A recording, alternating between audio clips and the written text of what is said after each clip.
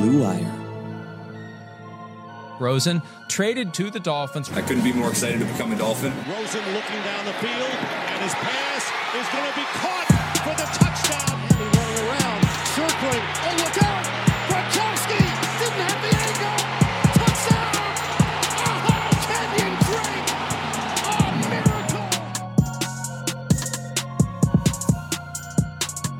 Welcome everybody to Fin It to Win It. I'm your host, Kyle Krabs. And today's episode has been brought to you by Indochino. Indochino is the world's largest made-to-measure menswear brand. They make suits, shirts, coats, and more, and everything is made to your exact measurements for a great fit. Plus, you get to personalize all the details, including your lapel, lining, and your own monogram. RJ Barrett's brand new collection with Indochino just dropped, featuring limited edition fabrics and jacket linings RJ helped pick out and design himself. Indochino's process is simple. Choose the fabric, pick your customizations, and submit your measurements.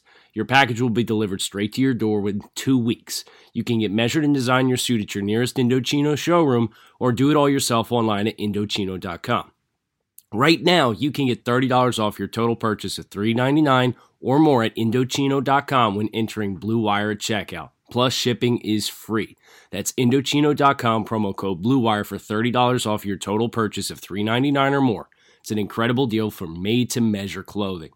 You really have no excuse not to wear clothing that doesn't fit. Let's get down to business on today's episode. So it's been a hot sec, huh? I'm super stoked to be back in the saddle here with Fin It to Win It. Last week was, let's just say, a crazy week. If you're not familiar with me and my background, I am, at heart, a Dolphins fan, but also a draft guy because of the Dolphins' last 2 decades of existence, right? And my full-time job is I work for the Draft Network, covering college football, the NFL Draft, the NFL, focused on the intersection of all of those events. And the epicenter of the football world for teams that are not competing for a Lombardi trophy this past weekend was Tuscaloosa, Alabama. LSU won on the road in Tuscaloosa, 46-41. And the Draft Network did a live show there before the game, kind of spotlighting the battle of the quarterbacks involved as the top 2 quarterback prospects for my money in Joe Burrow and Tua Tagovailoa, going head-to-head. Teams ranked number 2 and 3 coming into the game in the college football playoff rankings. This was effectively a college football playoff game in early November, featuring the top 2 quarterback prospects who should both be top 5 picks in the NFL draft in 2020 when it's all said and done. Kind of a big deal. We win. We did a show. It was awesome, but that unfortunately came at the expense this past week of me really getting something rolling for Dolphins Wire, which works out well because the Dolphins, I'm in the airport on Sunday afternoon, and I watched the Dolphins frickin' win and beat the Colts for a 2-game win streak to give the Dolphins the longest winning streak in the AFC.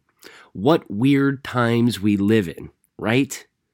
3 weeks ago, the Dolphins were tanking and morally reprehensible and disgusting and a shame and a disgrace to the National Football League. And now they've won 2 games in a row. So I genuinely hope Steve Young watched every snap of the Colts game. I hope he watched every snap of the Jets game. I hope they're paying attention. Because if you want to tell Brian Flores that the Dolphins are tanking, he hasn't gotten the memo yet. And that puts Dolphins fans in a bit of a bind, a moral dilemma, if you will, because Dolphins fans are now going to ask themselves, well, what the hell are we going to do? We can't even tank right. The team is supposed to be bad, and now we're winning games we're not supposed to. We still have to play the Jets again. We still have to play the Giants, who are 2-8, look like a train wreck. We still have to play the dumpster fire Cincinnati Bengals. This team's going to win themselves right out of position and draft a quarterback. In most teams' rebuilding case, you have something to be worried about, but I'm going to tell you right now, the Dolphins do not have to worry about winning themselves out of position. There's a couple reasons here. First and foremost, most teams who are rebuilding have not already successfully stockpiled 5 first-round picks in the next 18 months. That's what the Dolphins have. They have 3 first-round picks this year and 2 first-round picks next year. They have 2 second-round picks in each of the next 2 years. So in between the first and second rounds, the Dolphins have 9 picks over the next 2 years. The average team probably has 4.5. So the Dolphins have twice the amount of blue-chip assets at their disposal. And Dolphins fans probably will not like the prospect of trading picks to jump up and draft a quarterback. But to that, I say this. Do you want a quarterback or not? Because if you were convinced the only acceptable outcome for the Dolphins this year was they had to lose out, they had to royally and historically suck and go 0-16 so that they could be that bad, I don't know what to tell you. Okay? Because if you want to have your cake and eat it too, you probably should have stopped being a Dolphins fan a long time ago. Dolphins are always going to make it difficult. And I'm not going to get pissed off that Brian Flores has this team at 2-7, potentially looking at 4-12 or 5-11, with a team that clearly, before the beginning of the season, was the most talent-devoid roster in the NFL. So much so that people like Hall of Fame quarterback Steve Young were saying the Dolphins are a disgrace because the players they're putting on the field are so unfit to be on the field that they are a danger to themselves and other NFL players. They've won 2 in a row. They look good. They're playing hard. Nick Needham 6 weeks ago was a dumpster fire. Thought he played a great game against the Colts. We should be celebrating this kind of growth from the Miami Dolphins. Vince Biegel looks like a steal, guys. Jerome Baker's coming into his own, really starting to live up to the expectations that were thrust upon him over the course of the summer. Raekwon McMillan, very clear that he's a gamer, one of the best defenders against the run. Christian Wilkins leads defensive tackles as rookies with 32. As a matter of fact, Christian Wilkins is one of the 10 most productive defensive tackles from a tackle production standpoint in the NFL, regardless of how many years of tenure that they have. Devon Godchaux had a hell of a football game, continues to play great football. This is without Rashad Jones, who won't be on the team next year. Go ahead and lock it in. And it's without Xavier Howard, the team's best defender. The team looks good. And if you extrapolate since the bye week, the Dolphins' defense is averaging giving up 18.8 points per game. With this level of talent, they had Xavier Howard for 1/2 against Pittsburgh. And we're going to get mad that they look good? And Brian Flores is doing a strong job of coaching this team? I don't think so, man. Not with the amount of assets that this team has. The fact of the matter is, when you start 0-7, Miami's ceiling is probably 5-11, right? If Miami goes 5-4 in the second half of the year, that should be applauded. Because the Dolphins at 5-11 are picking no lower than 8th. And if you need to go from 8-2 or 8-3, I've done the studies. I've done the research on what those trade packages look like. And the gloom and doom Dolphins supporters or beat writers or whoever you listen to that tell you, well, the Dolphins are going to have to trade all 3 of their first-round picks, both of their second-round picks, and maybe their second or first-round pick next year. No. The Philadelphia Eagles traded up in 2016 with a quarterback-needy team in the Cleveland Browns with the second overall pick. And they did it with their first-round pick at 8th, their third-round pick, their fourth-round pick, 2017 first, and a 2018 second. If the Dolphins chose to do that exact same deal to, in a worst-case scenario, trade from 8 to 2, the Dolphins will still have 3 first-round picks, 2 second-round picks, a fourth-round pick, a first-round pick in 2021, 2 second-round picks in 2021, and a first-round pick in 2022. Like, are we really going to wring our hands over that being a potential trade package? You could replace all of the picks you gave away on day 2 and early day 3 by trading back in the late first into the early second, or taking your early 2 and moving back into the mid-round. You could snap your fingers and bring those picks back with the amount of ammunition the Dolphins have at their disposal if you've got to give up a plethora of picks. The one they would miss, of course, is the first-round pick next year, but they already have 2. So no one cares. I don't care that they've won a couple games. Go win a couple more. Establish some momentum. Figure out who your building blocks are. Build around them. Develop them as football players. Establish good culture and chemistry on the team, because as Chris Grier himself said, when the team traded Minkah Fitzpatrick and he was asked about the 2020 NFL Draft and what they hope to do, Chris Grier said, "We can do whatever we want." And he's right. So I understand, Dolphins fans, you've been preconditioned now, and you've been preached to for months on end that there's a savior in Tua Tagovailoa. The Dolphins need to do all means possible to acquire him, and that includes losing every single game, being historically, you'd rather be the worst team in NFL history than win a couple games and not get Tua. And that opens up a whole other box of worms that we need to talk about. And that's actually Tua and his forecast right now. What his draft status looks like moving forward. And we are going to do that next on the show, but we are going to do that after I take a few moments and talk to you about our sponsors on today's episode of Fin It to Win It. Humans have been shaving for thousands of years, and the secret to a great shave hasn't really changed all that much. The ancient Greeks didn't need flex balls or heated handles, and neither do you. That's why Harry's doesn't overcharge you for all these gimmicks featured on their razors. Instead, they focus on what actually matters: sharp, durable blades at a fair price. Harry's is a return to the essential quality durable blades at a fair price at just $2 per blade. They've cut out the middleman, manufacturing blades in their German blade factory that's been honing precision blades for a century, which means you get incredibly high quality blades at factory direct prices. Harry's is super convenient. Blade refills are delivered directly to your door on your schedule, with or without a subscription, and there's no risk to you for trying them out. If you don't love your shave, let them know and they'll give you a full refund. Listeners of Fin It to Win It can redeem their Harry's trial set at harrys.com/bluewire.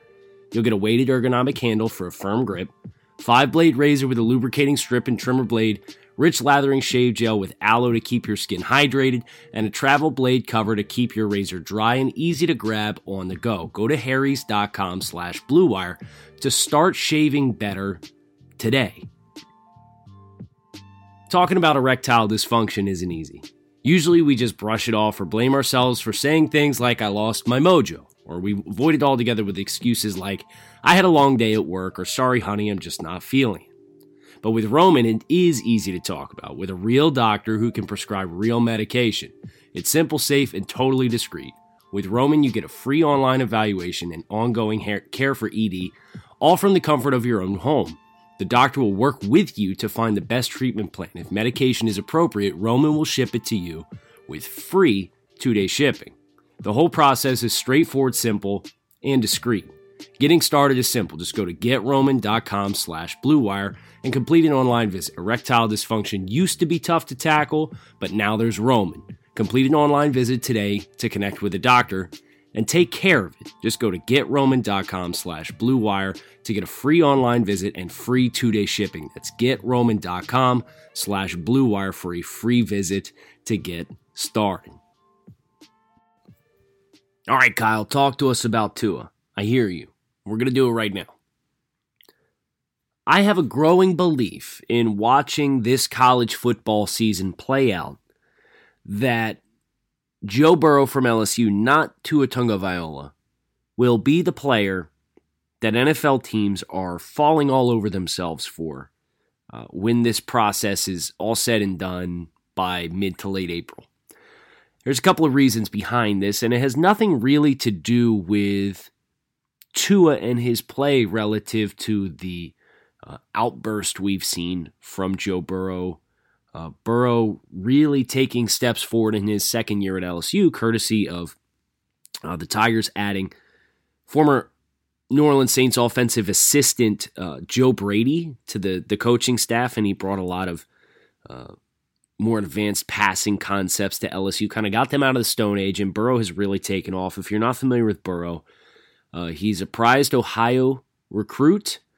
He came to LSU from Ohio State. He was the backup at Ohio State for 3 years, behind J.T. Barrett for his first 2 seasons at Ohio State, and then the Buckeyes chose to roll with Dwayne Haskins over Joe Burrow, despite a lot of reports suggesting that Joe Burrow outperformed Dwayne Haskins all throughout summer. And when that decision was made, Burrow made the transfer to LSU, started last year, looked okay. I thought he was probably more of a late-round guy based on his play last year, but this year has been phenomenal. He's a coach's kid.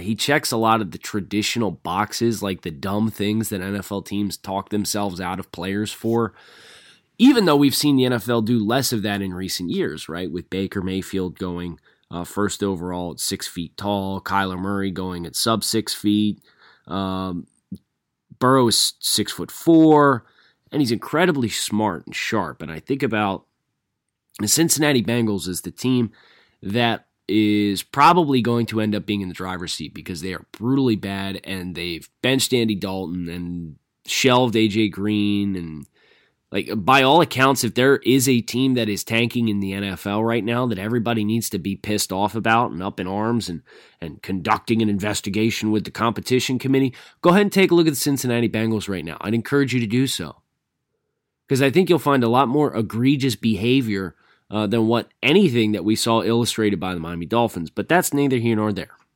Different story, different day. Got to stay focused. I think about who the Bengals have as their head coach, who's Zach Taylor, who came to Cincinnati this year. He's a rookie head coach, and he was hired because of the affiliation and association that he had with Jared Goff and Sean McVay with the LA Rams.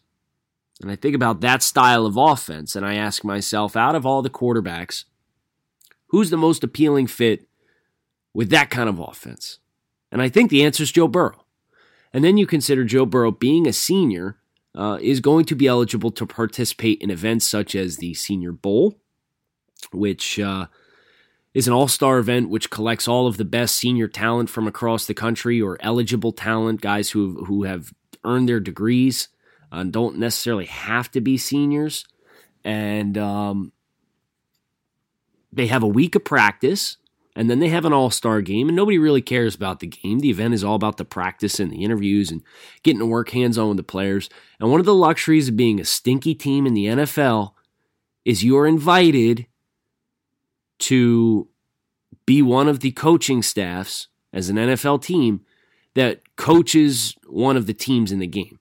So the Dolphins and Bengals have a fairly strong chance at being the teams that are invited to serve as the coaching staffs and work hands-on with the players all week. And the Bengals would be very wise to jump on it and work with Joe Burrow for a week.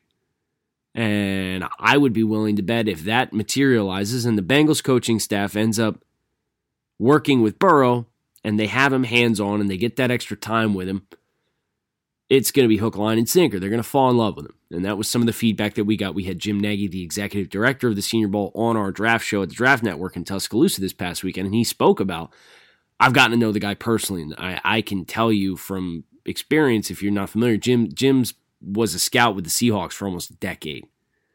The more NFL teams spend around the guy, Joe Burrow, the more they're going to want him to be their quarterback, was Nagy's exact quote.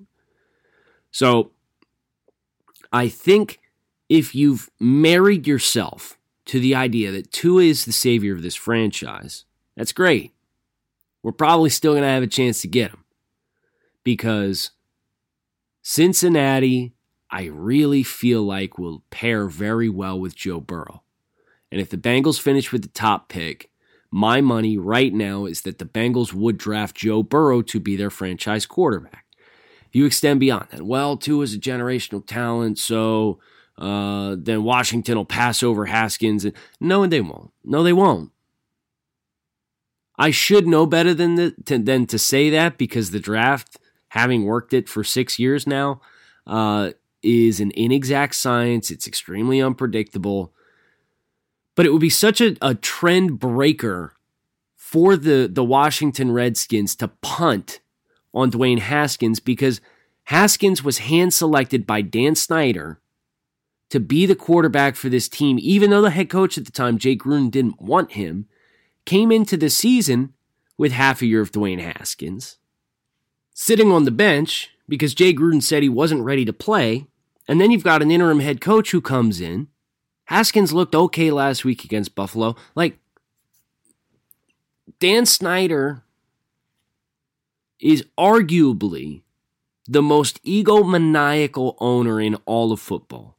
The fact that Bruce Allen still works for Dan Snyder, and the fact that after all of the red marks that have come out about the Washington organization and about Bruce Allen, Snyder hasn't made a change. He doesn't care. Nobody knows better than Dan Snyder.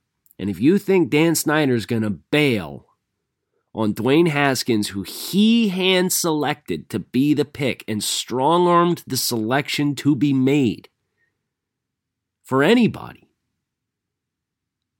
I think you're nuts. I'd be stunned if it happened. And Washington has enough hope in Dwayne Haskins that Miami could prompt them off the spot. Perhaps Washington chooses to stay put and draft Chase Young. It's arguably what I would do. New York Giants are behind them as things sit right now at 2-8. They just drafted Daniel Jones, and Daniel Jones has had some turnover problems. But aside of that, he's moves the ball. He's looked arguably better than what I thought he would. I was not particularly fond of him. I thought he was probably a round 2 or round 3 caliber pick in a perfect world, in a vacuum. I think he had some potential as a starting quarterback, and I think the Giants' style of offense lends itself quite well to his strengths, but I always think he's going to be a limited player. But the Giants have had success with him. They ain't going to pick him. Then you have the New York Jets at 2-7. They got Sam Darnold. If they have any brain in their head at all, they'll fire Adam Gase at the end of the year, if not beforehand, before Adam Gase ruins Sam Darnold altogether. The Atlanta Falcons, who are 2-7 and have Matt Ryan with a veteran quarterback. It's a team in a winning window who desperately needs defense. And Matt Ryan's old, but he's not that old. He's not old enough that Atlanta's going to move on from Matt Ryan with all of Matt Ryan's accolades, the offensive weaponry that they have. Do I need to keep going? I mean, I just went through the top 6. Miami's not going to have challengers. They're going to have plenty of slots that they can trade up into. And ultimately, at the end of the day, nobody has more ammunition than the Dolphins. And because the Dolphins, I have a really hard time seeing them getting any higher than the 8th pick in the draft, they will be a more attractive team because they will be able to meet the offer of any other team that's interested in trading up into the top 3 for a quarterback. With better picks, and they can throw something in over the top, and nothing that they throw in over the top is going to cripple this team's ability to still rebuild the roster. So Tua Tagovailoa is absolutely, positively still on the table. The wins have done nothing to harm the future of the franchise. Arguably, I would turn around and say that they are more beneficial to the long-term future of this franchise because the players are buying in. You see it each week. And at the end of the day, you look at the rest of the schedule for the Dolphins. They're not more talented than the Buffalo Bills. They're not more talented than the Cleveland Browns. They're not more talented than the Philadelphia Eagles. They're not more talented than the New England Patriots. There's 4 games right there that the Dolphins clearly have a talent deficiency in and should lose those football games. They have, in my opinion, 3 winnable games left on the schedule between the Jets, the Giants, and the Bengals. So what if they go 5-11? If you asked me before the season, Back in July, when we were talking about the prospect of a quarterback in 2020 and what the Dolphins had to do, I would have said the handful of wins is not worth it. The handful of wins that you will experience as a fan is not worth the long-term cost of moving yourselves out of position. But the Dolphins are in position because of the moves and decisions that they've made to trade Minkah Fitzpatrick and trade Laramie Tunsil. That's why these deals, in hindsight, give the Dolphins luxury. The Dolphins are the most luxurious 2-7 football team without a quarterback for 20 years you will ever find. Because they're in the driver's seat, and as Chris Grier said, we can do whatever we want. Just remember that, and try and enjoy the rest of the ride. Because, at the end of the day, we're all fans of this team because we want it to be successful. We all love this team, and we choose to do so in different ways, and we all have different ideas of what that looks like. And at the end of the day, it doesn't matter what it looks like as long as it gets done. And I'm here to tell those of you whose vision of what a successful 2019 season looked like for the Dolphins that didn't involve a bunch of wins. I say a bunch. We've got 2. We might get 5. This is still a successful season. This will still be a successful offseason because of everything the Dolphins have done to position themselves to make the moves they need and be aggressive in doing so. We should applaud the progress. We should applaud the aggressiveness yet to come. I'm looking forward to it, and I hope you are too. I want to thank you guys for listening to this week's edition of Fin It to Win It. Come back and see us again next week. Hit subscribe. Maybe we'll get a win. I doubt we'll get a win against the Buffalo Bills, but we'll continue to talk about the Dolphins and their future next week on Fin It to Win It.